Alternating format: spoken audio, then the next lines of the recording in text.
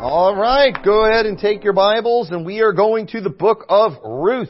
The book of Ruth, just 4 chapters in the book of Ruth, but been wanting to preach on this book for a while, and some great truths that we can get in here. And the book of Ruth, it's a interesting book for many reasons. One, it's just a beautiful story all by itself. I mean, there's a lot of just great stories in the Bible. Like the one we went through, the story of Esther is just another great story. You know, obviously, most of these stories, we like them for their doctrinal significance and things like that. But sometimes they're just good. They're just all around good stories. The story of Ruth is significant because, this is important, we always understand this too, you know, what is the purpose of these books? Because they're all profitable for doctrine, for reproof, for correction, instruction, righteousness, and all that. But what is the purpose of the book of Ruth? Well, I personally believe one of the main reasons it's in this book is it's because it's continuing the focus of the Bible, and that is the line of the Messiah. The Bible, the Old Testament, it's all about not the Jews, it's all about who is going to come from the Jews, the Messiah. Jesus is what made the Jews special. Jesus is why they were chosen. They were God's chosen people because the Messiah was going to come from them as a people. And there is a line that we follow. And those promises get a little more specific as time goes on. And the story of Ruth, it takes us to David at the end. It's going to give a genealogy, and it mentions David because he's going to be the next one that is promised that the Messiah is going to come from his line. It's getting narrowed down. So Ruth is very significant for that reason. And even historically, before Jesus came, you know, it was significant because David was a very key figure in Israel. And so we're seeing his origin. And so there's also some things that we can learn about the customs of Israel during that time. We'll see that in some of the later chapters. But these passages also have great principles that we can use to make application of in our lives today. And we're going to do that in this chapter. Most of the preaching that you will hear from Luke is mainly going to be focused on that. And that's just life application. And that is not wrong. And we're definitely going to do some of that. But we're going to try to hit the other things too. Another thing too that we can see in the book of Ruth is there's also prophetic or symbolic things that point to Christ that we will also be highlighting as we go through this book. And so one of the prophetic or symbolic things that we're going to look at today is something that the pro-Israel crowd often bring up. And I will actually agree that there is some truth to what they're saying. There really is. We got to be careful on our side. I often see people on our side do this. Whenever someone on the opposite side says something that seems to help their case, we've got to just make what they're saying false. But the truth is, sometimes they still say some things right. And if they're right, let's let them be right. But it doesn't necessarily disprove what we believe. And there's some things here in chapter 1 that the pro-Israel people use big time. Now, here's what I'm going to do today in the sermon to keep you all engaged through this series. And thankfully, it's only 4 weeks, even though I'm going to be gone 1 week. But I am going to teach what they teach about Ruth 1 that is actually correct. Okay? That's correct. That when you hear it, you're probably going to feel like, well, this kind of helps their argument a little bit. But if we continue that symbolism and that thought throughout the book of Ruth, specifically in Ruth chapter 4, then you know what? It goes back to helping our case. And they won't do that, but we will.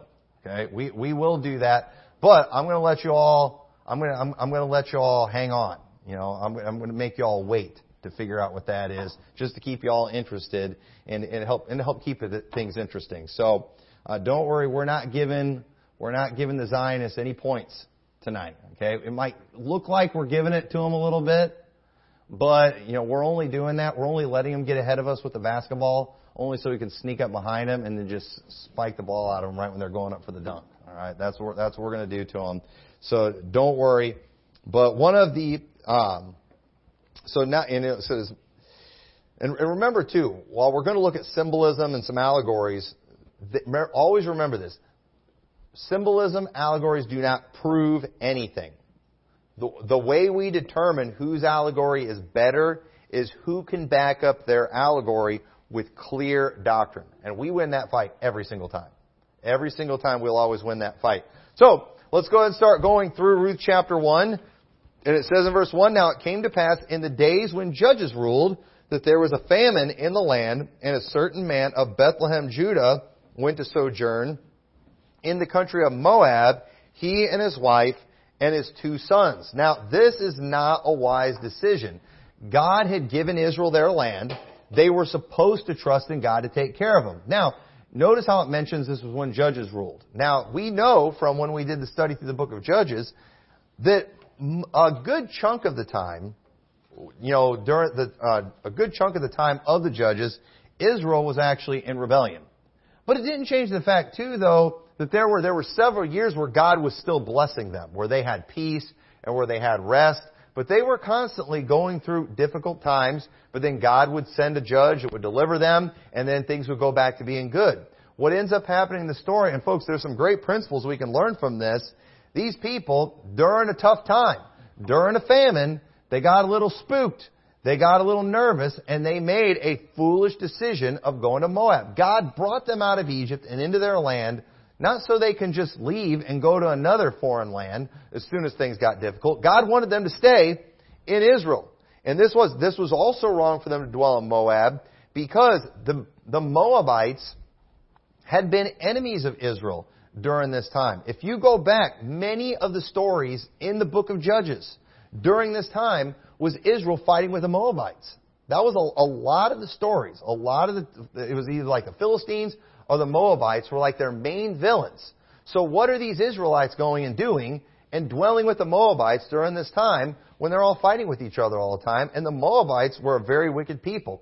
In fact, in Deuteronomy 23, this was written shortly before they went into the Promised Land, right before the time of Judges. It said in Deuteronomy 23:3, "An Ammonite or a Moabite shall not enter into the congregation of the Lord, even to their 10th generation shall they not enter into the congregation of the Lord forever, because they met you not with bread and with water in the way, when ye come forth out of Egypt, and because they hired against thee Balaam, the son of Beor of Pethor of Mesopotamia, to curse thee. Nevertheless, the Lord thy God would not hearken unto Balaam, but the Lord thy God turned the curse into a blessing unto thee, because the Lord thy God loved thee. Thou shalt not seek their peace, nor their prosperity, all thy days forever."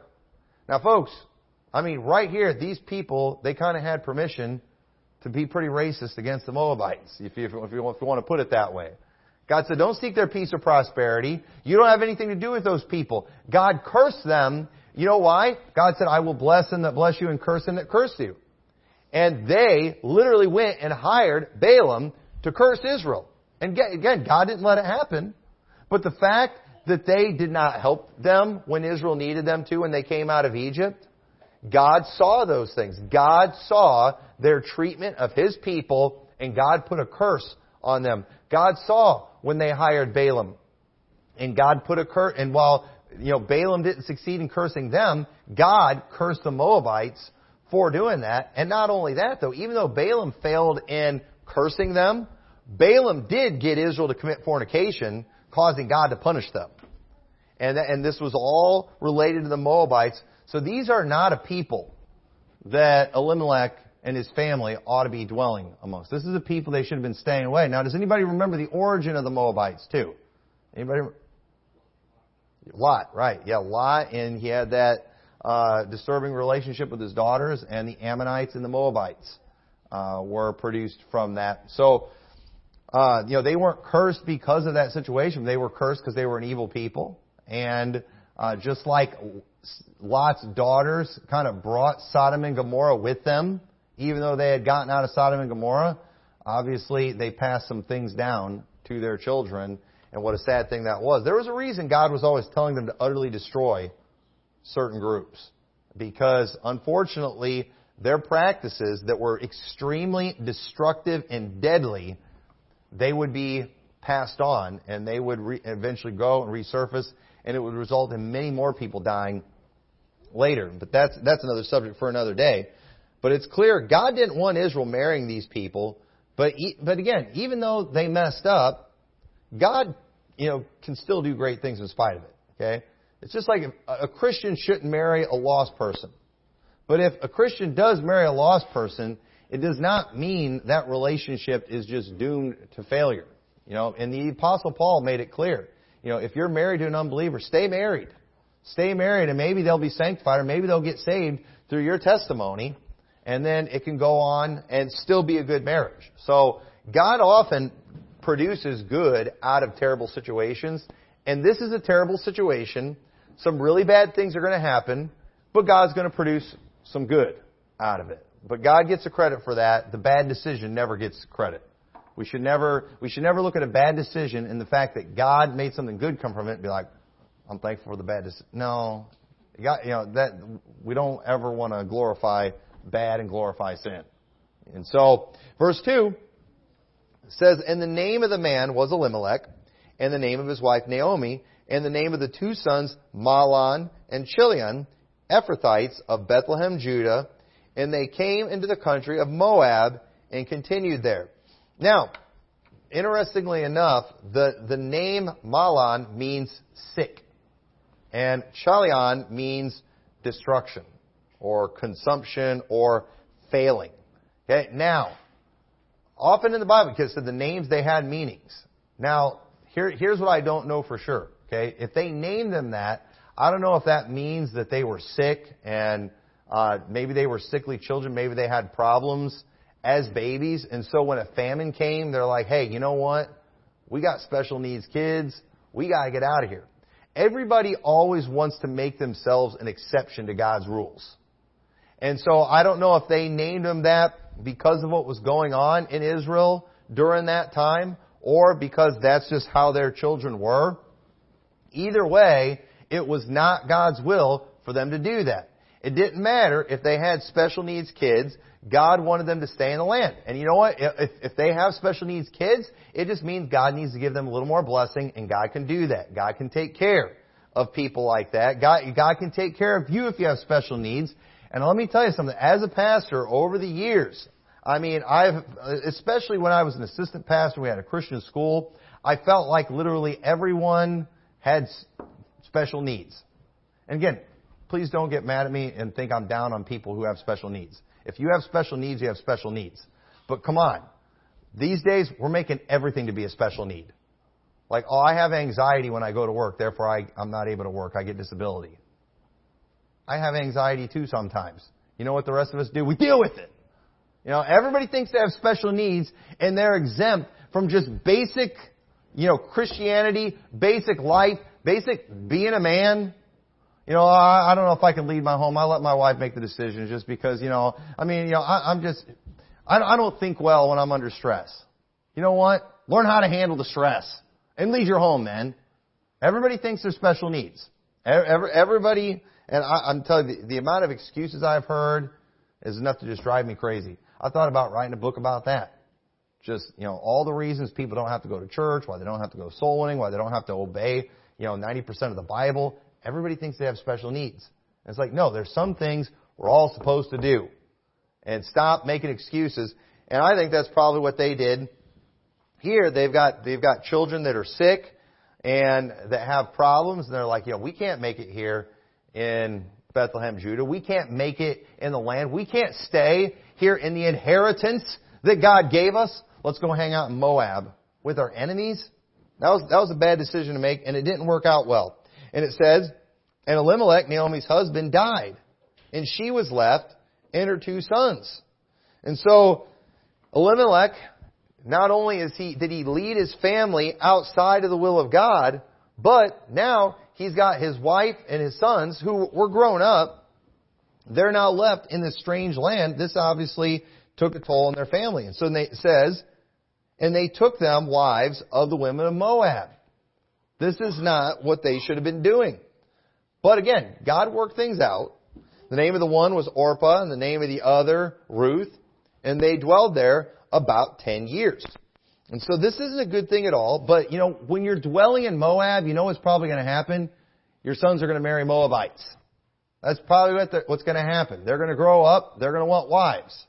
And let me tell you something, parents. If you want your kids to marry Christians, you know what? It's best to keep them around Christians. It's best to keep them around the house of God. You don't want your kids dating lost people. You know what? I wouldn't send them to the public school where they're going to hang around a bunch of other people their age that aren't saved.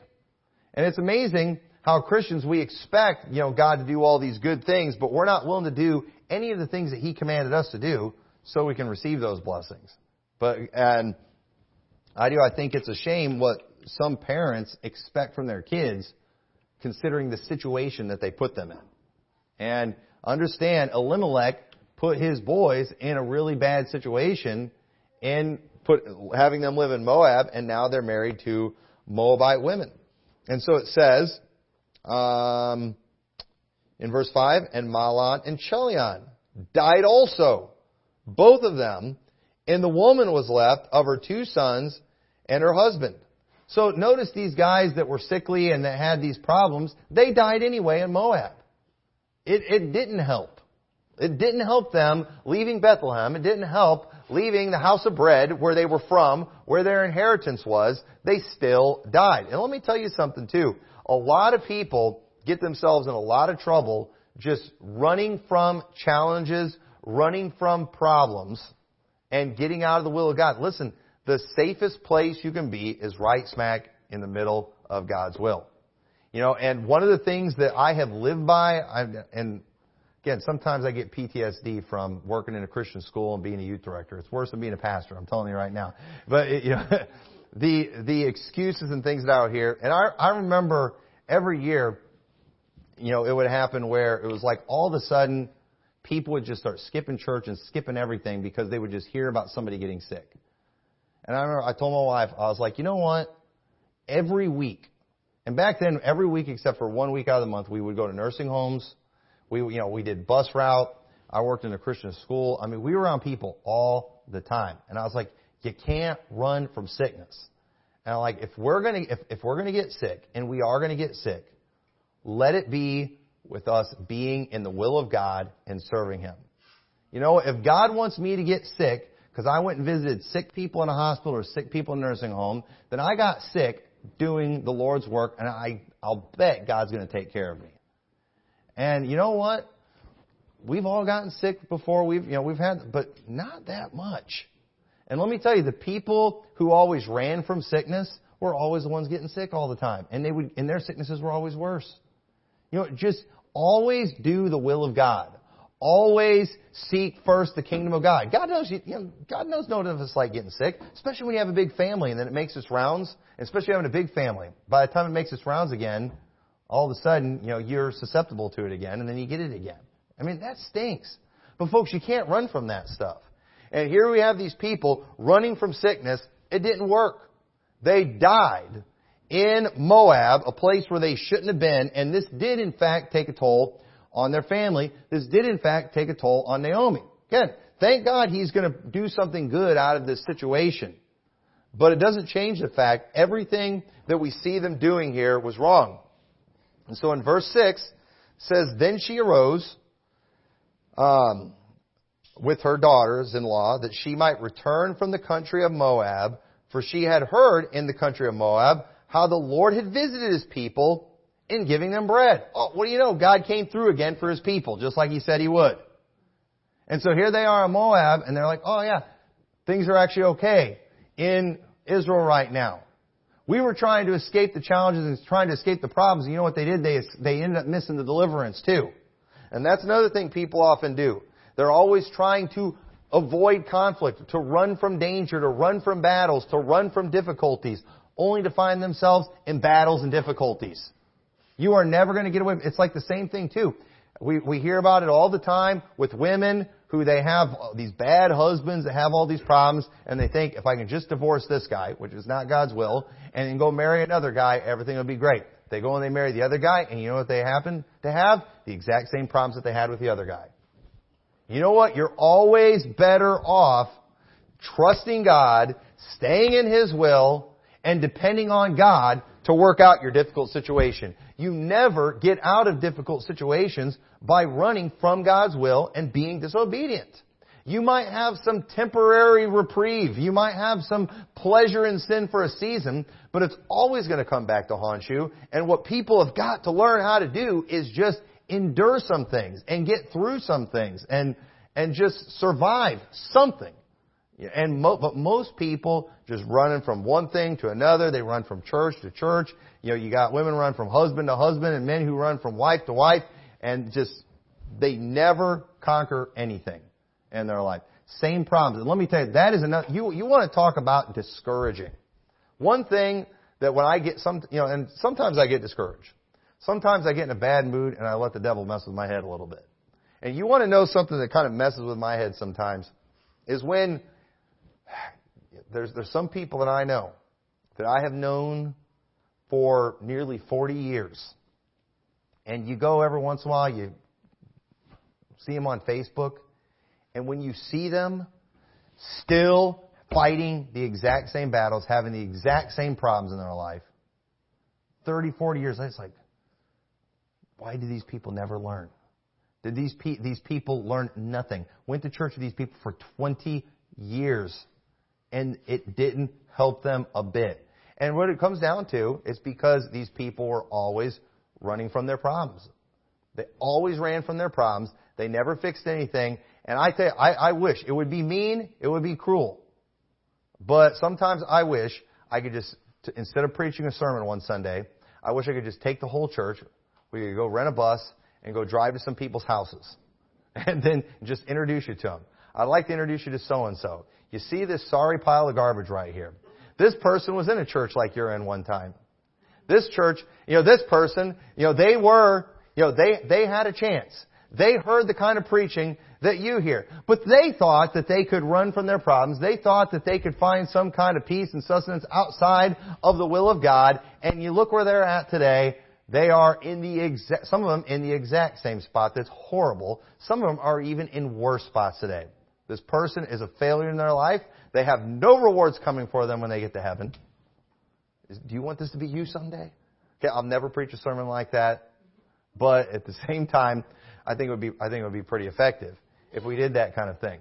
And it's a terrible testimony. Some of the people that I know, people that are in a youth group that I preach to, I try to help, and just, the parents just constantly running from responsibility, refusing to do the difficult thing and just endure something. And then you see the way their kids turn out, and their kids are now married and doing the exact same stupid things that their parents did. It's frustrating.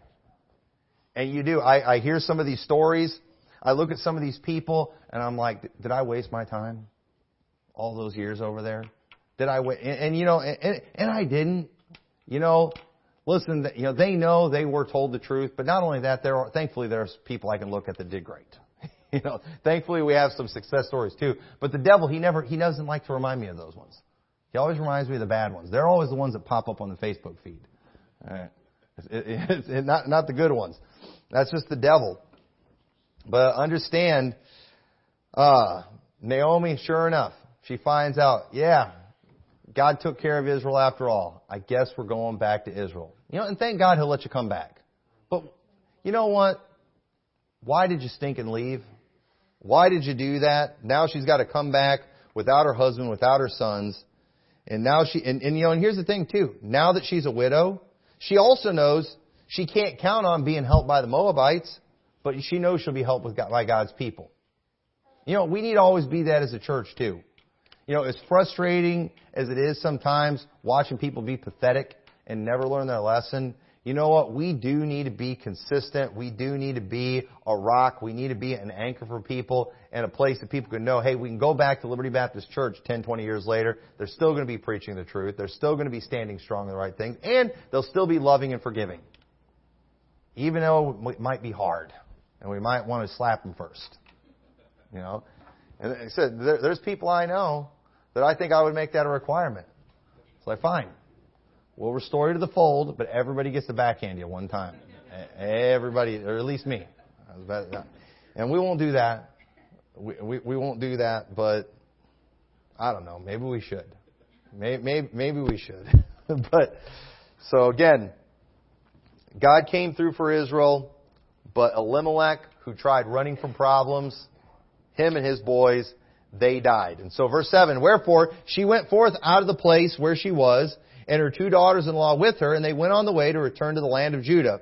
And Naomi said unto her 2 daughters-in-law, go return each to her mother's house. The Lord deal kindly with you, as ye have dealt with the dead and with me. The Lord grant you that ye may find rest, each of you, in the house of her husband. Then she kissed them, and they lifted up their voices and wept. And they said unto her, surely we will return unto thee and unto thy people. And I want you to notice this too, because even though Elimelech and his sons were out of the will of God, they hadn't completely forsaken their Jewish ways, because their wives were clearly happy with them and wanted to go with Naomi and her people. Because think about it. The Moabites were very wicked. The Jews, they were a more godly people. And these Moabite women, they realized, hey, we're in a better situation being married to these Jews than we are being married to the Moabites. We know what those husbands are like. And so both of them wanted to say, and that's another thing too. You know what? If, us big mouth Baptists, and I'm not even saying that in a bad way, okay? I consider myself a big mouth Baptist. We're real mouthy about some stuff. We're real mouthy about male authority. And I believe in male leadership. I believe that husbands are the leaders in the home. I believe in wives being submissive to their husbands. I'm 100% for all of that stuff.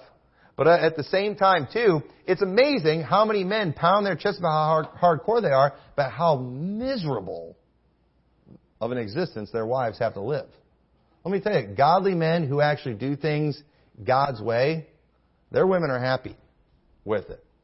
The reason your wife, you may have to make her binge watch sermons on Jezebel, is probably because you're not making her happy, because you're not a very good husband. You're all mouth and no action. And let me tell you, being mouth is easy. Barking orders is easy. Loving your wife, giving honors unto the weaker vessel, all that stuff, that can be difficult sometimes. Actually leading, it's challenging. But, these guys, they weren't just mouths. I think they were obviously good husbands. And so these women were content to stay with Naomi. But Naomi wants them to stay in Moab because she doesn't think she's going to be able to take care of them. And so in verse 11, it says, Naomi said, turn again, my daughters. Why will you go with me? Are there yet any more sons in my womb, that they may be your husbands? Turn again, my daughters. Go your way, for I am too old to have an husband, if I should say I have hope. If I should have an husband also tonight, and should also bear sons. Would ye tarry for them till they were grown? Would ye stay for them from having husbands? Nay, my daughters, for it grieveth me much for your sakes, that the hand of the Lord is gone out against me.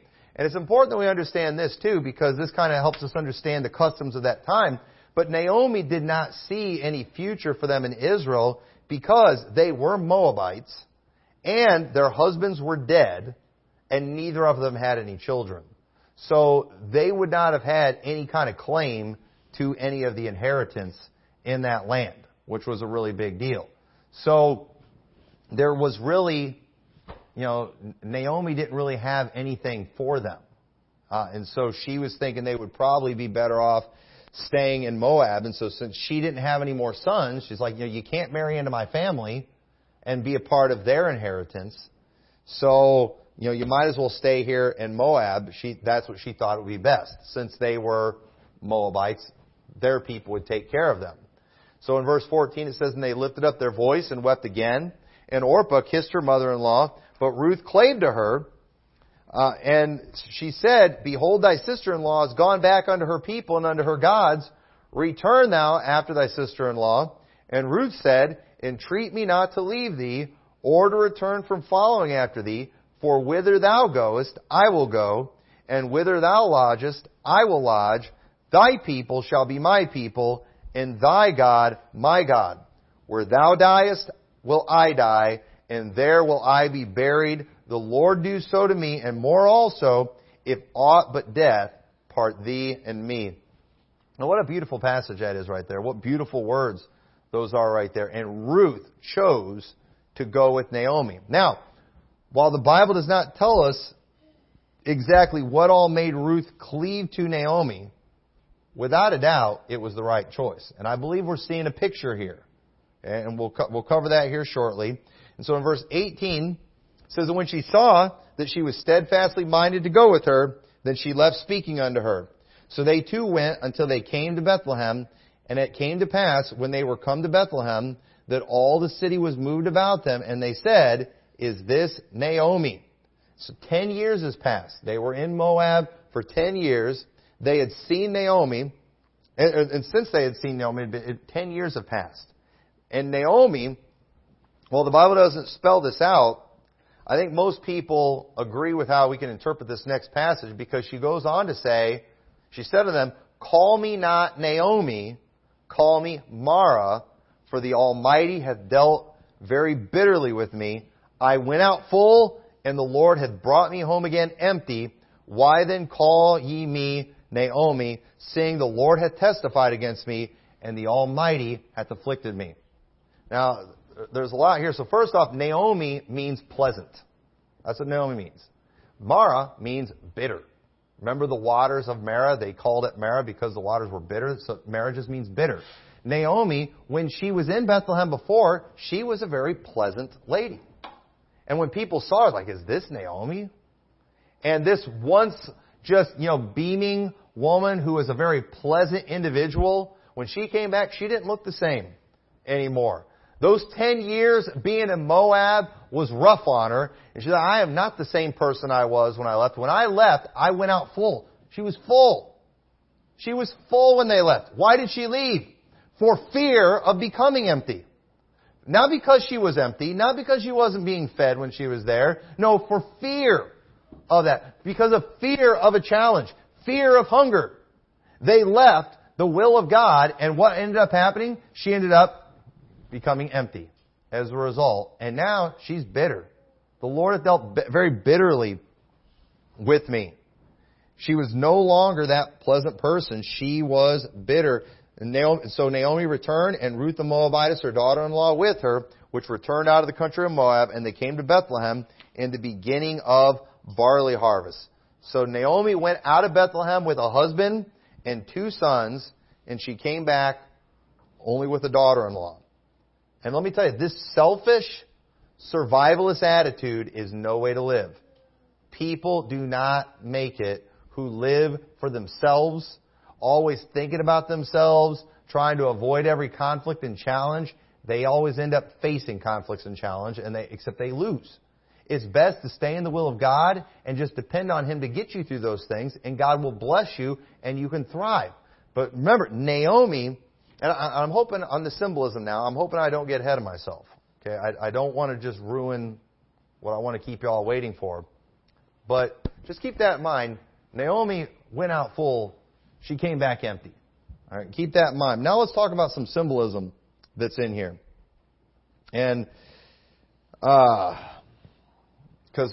we should always, first off, we should always take into consideration the things that God has done for us in our life and ask ourselves if God has been trying to lead us a certain way or a certain direction in our life. Because that's what they missed out on. A lot of people they're just kind of self-serving, self-centered. When challenges come, sometimes God brings those challenges trying to guide us in our life, trying to make us better, trying to strengthen us, because He knows days are coming where we're going to need that strength. We see in Proverbs 11:28 says, "He that trusteth in riches shall fall, but the righteous shall flourish as a branch. He that troubleth his own house shall inherit the wind. The fool shall be servant to the wise of heart." And so notice that phrase, "He that troubleth his own house shall inherit the wind." What does that mean?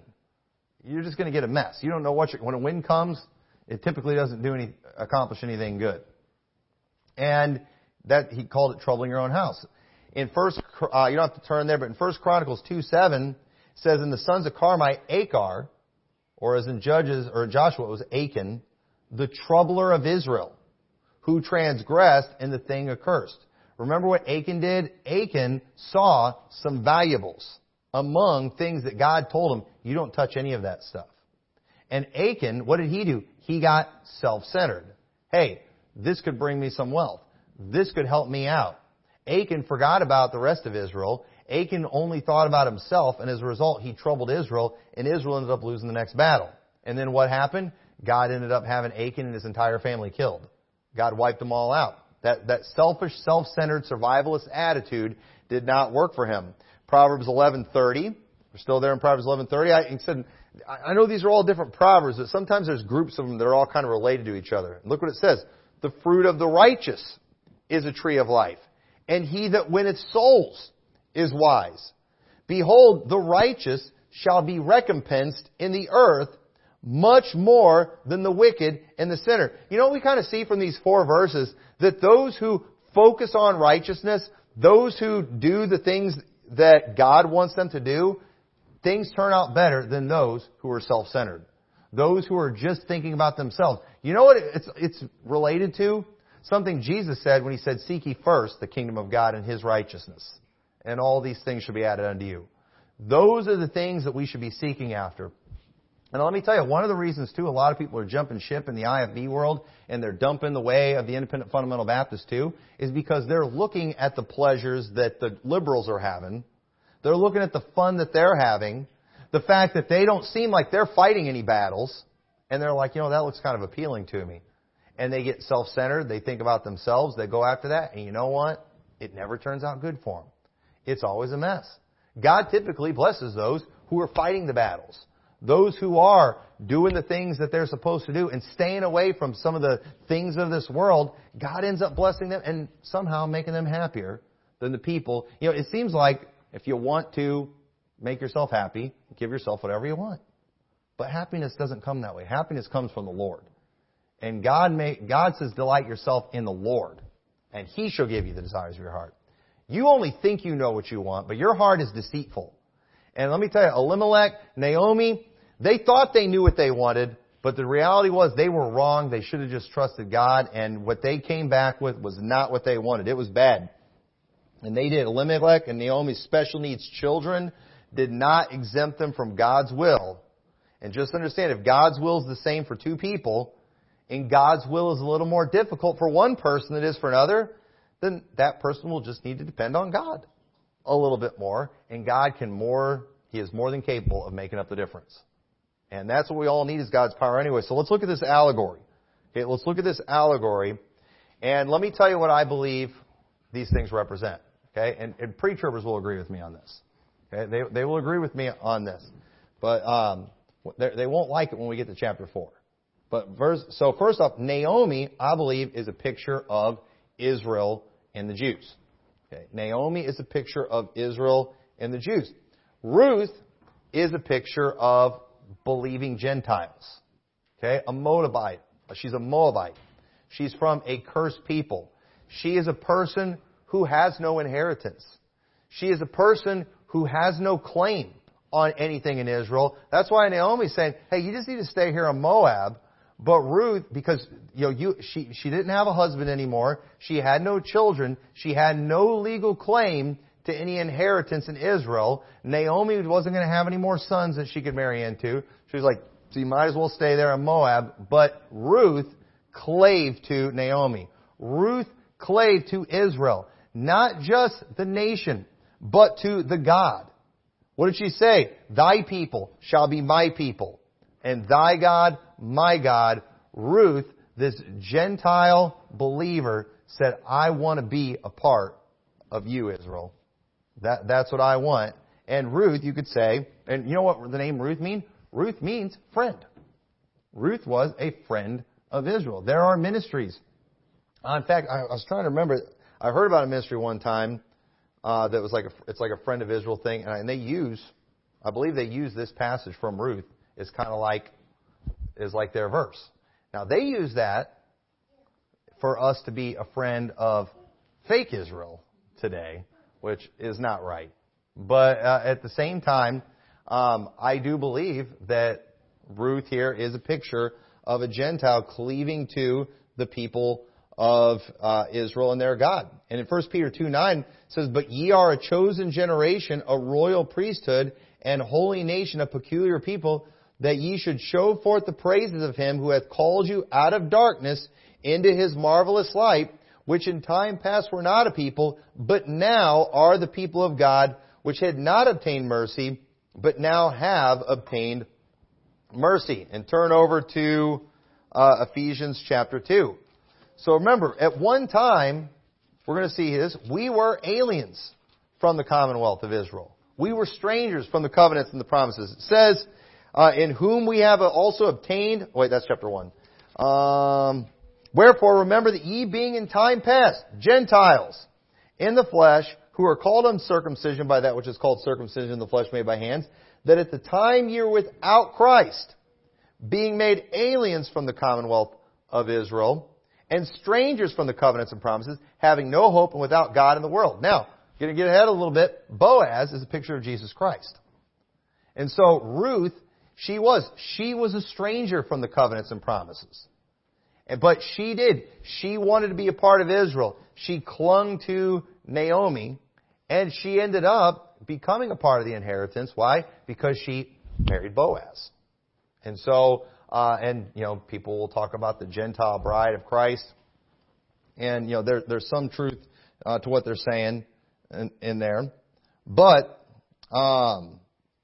let's keep reading here. So it says, "But now in Christ Jesus, ye who sometimes were far off are made nigh by the blood of Christ. For he is our peace, who hath made both one, and hath broken down the middle wall partition between us, having abolished in his flesh the enmity and the law of commandments contained in ordinances, for to make of himself in twain one new man, so making peace." And so Ruth, when she clave to Naomi, and again, when she married Boaz, who was a near kinsman of Naomi, of Mahlon and Chilion, of Elimelech's family, that near kinsman, when she married him, you know what? Israel became a part of the same family that Naomi was in. And those of us who believed on Christ, those of us, you know what we did? We believed in Israel's God. We became a part of the people of God. And we're no longer two people. We are one people. And so, Ruth, she is a picture, you could say, of believing Gentiles. And so here's my question for pre-tribbers and the pro-Israel crowd. Are they sure they want to use this allegory? Are they sure they want to use this allegory of Ruth being this friend to Israel? Ruth, cleaving to Naomi, who pictures Israel, wanting to have the same God, wanting them to be their people, wanting to dwell in her land, all that stuff. Are they sure they want to use that allegory? Because I'm pretty sure when we get to chapter 4, we're going to find out that allegory might not help your doctrine out that much. But I believe the pre-tribbers are actually right when we get to chapter 1, except when they apply that to us Gentile Christians cleaving to the Jews over in Israel today and telling them, my God, your God is my God. No, if they don't have the Son, they don't have the Father. Okay? So that does not work. However, it was the case back in that day. It was the case in the first century when the Jews, when the believing Jews are the ones spreading the gospel to the whole world, and you had Ruths all over the place, that was cleaving to the God of Israel, and they got to the God of Israel through the Son, thanks to a figurative Boaz, that kinsman redeemer. And we'll say more about that in the future weeks. But I'm telling you, that allegory, in many ways, they're right when we're in chapter 1. But when we take it to its full conclusion, it tells a very different story than what they're teaching. And the story that we see in Ruth is the story that we've been telling and that we've been talking about for a long time. And so I'm going to make you all wait to see what that is, because I think it's pretty good stuff, and it deserves plenty of time. And so we're going to end this on a cliffhanger. And the thing is, you're not even going to get the answer next week. You're not going to get the answer, not until we get to chapter 4. All right, so with that, let's pray. Dear Lord, I pray this message was a help to everybody. We thank you for this book, the beautiful story that we see in it. I pray, Lord, you'll help us to learn from the principles that we see in this book, Lord. Help us to not have this survivalist, self-centered mentality. Help us, Lord, to just strive to be in your will, to always seek first the kingdom of God. Help us to prioritize you and others first, and that we'll trust in you to just sort out all the details, and pray help us to learn how to get through difficult times, not to run from difficult times. And I pray help us to see victory in these things, and help just be with us as we go through the rest of this book. I pray that we will get the things from it that you want us to get from it. In your name we pray. Amen.